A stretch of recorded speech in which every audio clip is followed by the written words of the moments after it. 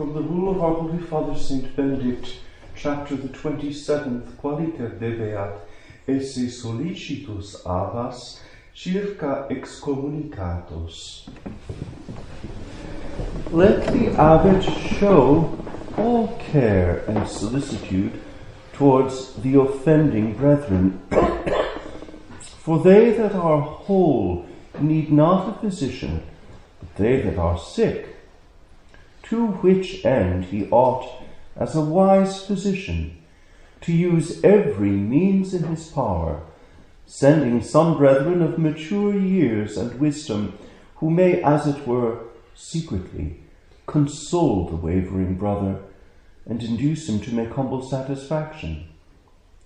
Let them comfort him, that he be not overwhelmed by excess of sorrow, but as the Apostle saith, let charity be strengthened towards him, and let all pray for him.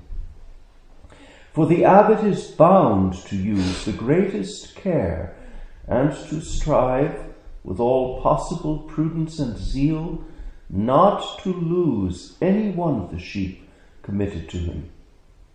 He must know that he hath undertaken the charge of weakly souls, and not a tyranny over the strong. And let him fear the threat of the prophet, through whom God saith, what ye saw to be fat, that ye took to yourselves, and what was diseased, ye cast away. Let him imitate the loving example of the good shepherd, who, leaving the 99 sheep on the mountains, went to seek one which had gone astray, on whose weakness he had such compassion that he vouchsafed to lay it on his own sacred shoulders, and so bring it back to the flock. But thou, O Lord, have mercy upon us. Thanks be to God. Rarely does God call men of dazzling qualities, spotless integrity, and perfect health to the monastic life. Just look around. A monastery is not a stadium for ascetical performances.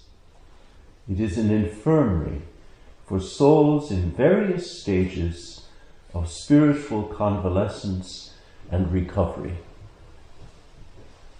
Saint Benedict confirms this in chapter 72, where he says, let them most patiently endure one another's infirmities, whether of body or of mind. And in today's chapter, Saint Benedict says, let the abbot know that what he has undertaken is the charge of weakly souls. Noveri denim se infirmarum curam suscepice animarum, non super sanas tyrannidem. This is one of the most important chapters in the Holy Rule, chapter 27. God does not see as men see. Where men read failure, crisis, and instability, God reads scope for the deployment of his mercy, his power, and his faithfulness. Jesus saith to them, have you never read in the Scriptures the stone which the builders rejected as unsuitable? The same is become the head of the corner. By the Lord this has been done, and it is wonderful in our eyes. The master plan of the Father, by which the Son, rejected by the builders of this age, became the head of the corner in the building of the kingdom of God, is continued through the ages in the saints, known and unknown, in the lives of those canonized by the Church, and in the obscurity of lives totally unknown to men. It pleases God to make use of those whom the wise and clever reject. God is forever salvaging men from the scrap heap of unsuitables to which the world and the worldly in the church have consigned them. I was reading recently the life of a contemporary of mine from Caserta, that part of Italy where I have relations, Teresa Musco. Teresa Musco, anyone looking at her through worldly spectacles, judging according to the world, would say, the woman is a mess. On one occasion she said to our Lord, why did you ever choose me for this relationship with thyself? I am a shema. A shema is a mad person, a fool. And our Lord answered her, saying, know, daughter, that I go all over the world looking for ishemi, the foolish, to draw them to myself. I found that a very beautiful and comforting word of our Lord. I've reflected much also on our Lord's choice of Saints Peter and Paul as the foundations and pillars of his church. When our Lord called Simon Peter, he knew in advance that Peter would prove to be a cracked and unreliable element in the foundation of his church. He knew that Peter would deny him. He knew that Peter would show more cowardice than courage in the face of suffering. He also knew that after the resurrection, a fallen Peter would make this splendid confession of confidence and of love, this perfect act of reparation. Lord, thou knowest all things. Thou knowest that I love thee. And when our Lord called Saul of Tarsus, he saw a man shot through with pride, spiritually arrogant, excessive in word and in deed, sunk deep in self-righteousness, and tormented by an inward unrest. He also saw Paul the Apostle, profoundly humble, with entrails of mercy for sinners and compassion for the weakest among men, capable of great heroism in the service of the gospel, and totally abandoned to his all-sufficient grace, thus made capable of radiating the peace of the Holy Ghost. An abbot must accept the family of flawed and broken men that God has entrusted to him, fearing the threat of the prophet, wherein God saith, what you saw to be fat, as I explained the other day, means glowing with good health and all sorts of qualities. What you saw to be fat, that ye took to yourselves, and what was feeble ye cast away. This is not to say that all comers are to be taken in, nor does it mean that a novice has to be kept if after some time the abbot judges him ill-suited to our life, or finds him uncooperative, or sees him chronically unhappy. Vocations must be studied carefully.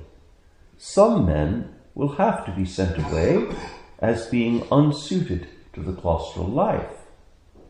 Belief in the power of grace and reliance on the healing work of the Holy Ghost does not dispense one from exercising common sense, prudence, and due diligence. This being said, once a man has been adopted into the monastic family by profession, he is to be treated as a son of the household. By the vow of stability, a monk binds himself to a particular monastic family, to its father and to his brothers. After simple profession, The new relationship is recognized and affirmed, and the decision to go forward is made public. With solemn profession, the adoption is complete and irrevocable. A monastery is not a business in which employees can be fired on grounds of unsuitable performance. It is not a university from which those who prove to be dullards can be dismissed. It is not an exclusive club, denying full membership to those lacking the desirable prerequisites. A monastery is a family, utterly dysfunctional by any human standards, and at the same time functioning by grace as a living organism of the body of Christ. Other religious orders can reject, and rightly, men lacking in the qualities and talents needed for their specialized or characteristic apostolates. A Jesuit in the classical mold needs a quick brain, a readiness for abnegation, and the ability to move comfortably in the world without becoming worldly. A Dominican has to be able to preach and to demonstrate the splendor of the truth, praising God all the while. A Franciscan has to be able to live on very little, in the total renunciation of ownership, and in a joyful and carefree abandonment to providence, all the while allowing himself to be configured to the crucified. A Redemptorist has to be able to evangelize the poor in the remotest places, using a language that is simple and capable of touching the heart. We Benedictines have no distinctive apostolate, no specialized ministry, no specific goal except ceaseless prayer and purity of heart. In chapter 58 of the Holy Rule, St. Benedict requires but 3 things of a man seeking admission to the monastery. 1, that he truly be seeking God. 2, that he be zealous for the divine office. 3, that he embrace obedience and humiliations readily.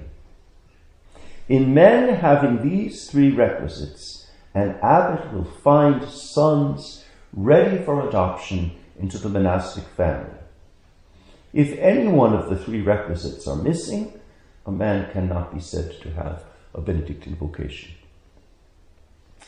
While it is true that monasteries may undertake certain works,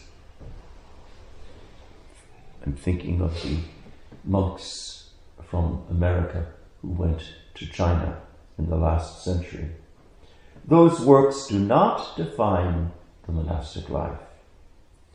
When the works undertaken by Benedictines fail, or go bankrupt, or are suppressed by a hostile government, nothing of the essence of Benedictine life is affected. Monks are not about making jellies, or cheese, or fruitcakes, or beer, though they may do all of these things and do them very well. Monks are not about designing liturgical vestments and sewing them, or about painting icons, or about doing calligraphy, or about writing learned treatises, or about running excellent schools, though they may do all these things and make a success of them. Monks are not even about singing Gregorian chant, although one might dare hope they do and do it well. All of this is by way of background to chapter 27. It is, to my mind, one of the most beautiful chapters of the Rule. And I think it is profitably read together with St. Aelred's pastoral prayer, which Brother Hildebrand might take out again and make available in the scriptorium. St. Aelred's pastoral prayer is in some way a commentary on chapter 27.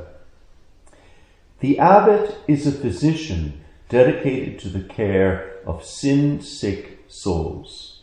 He is a father concerned lest any one of his sons fall into too great a sadness. That beautiful provision for Sempecte, for elders who are capable of compassion, and they go to the excommunicated brother, as it were in secret, to console him, lest he fall, St. Benedict says, into too great a sadness. Is that not wonderful?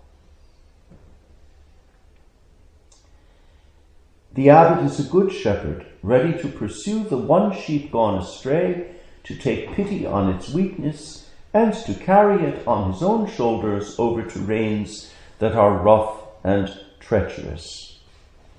The duty of the abbot is to keep his family together, holding as strongly and as tenderly to the feeble and fragile as to the healthy and strong.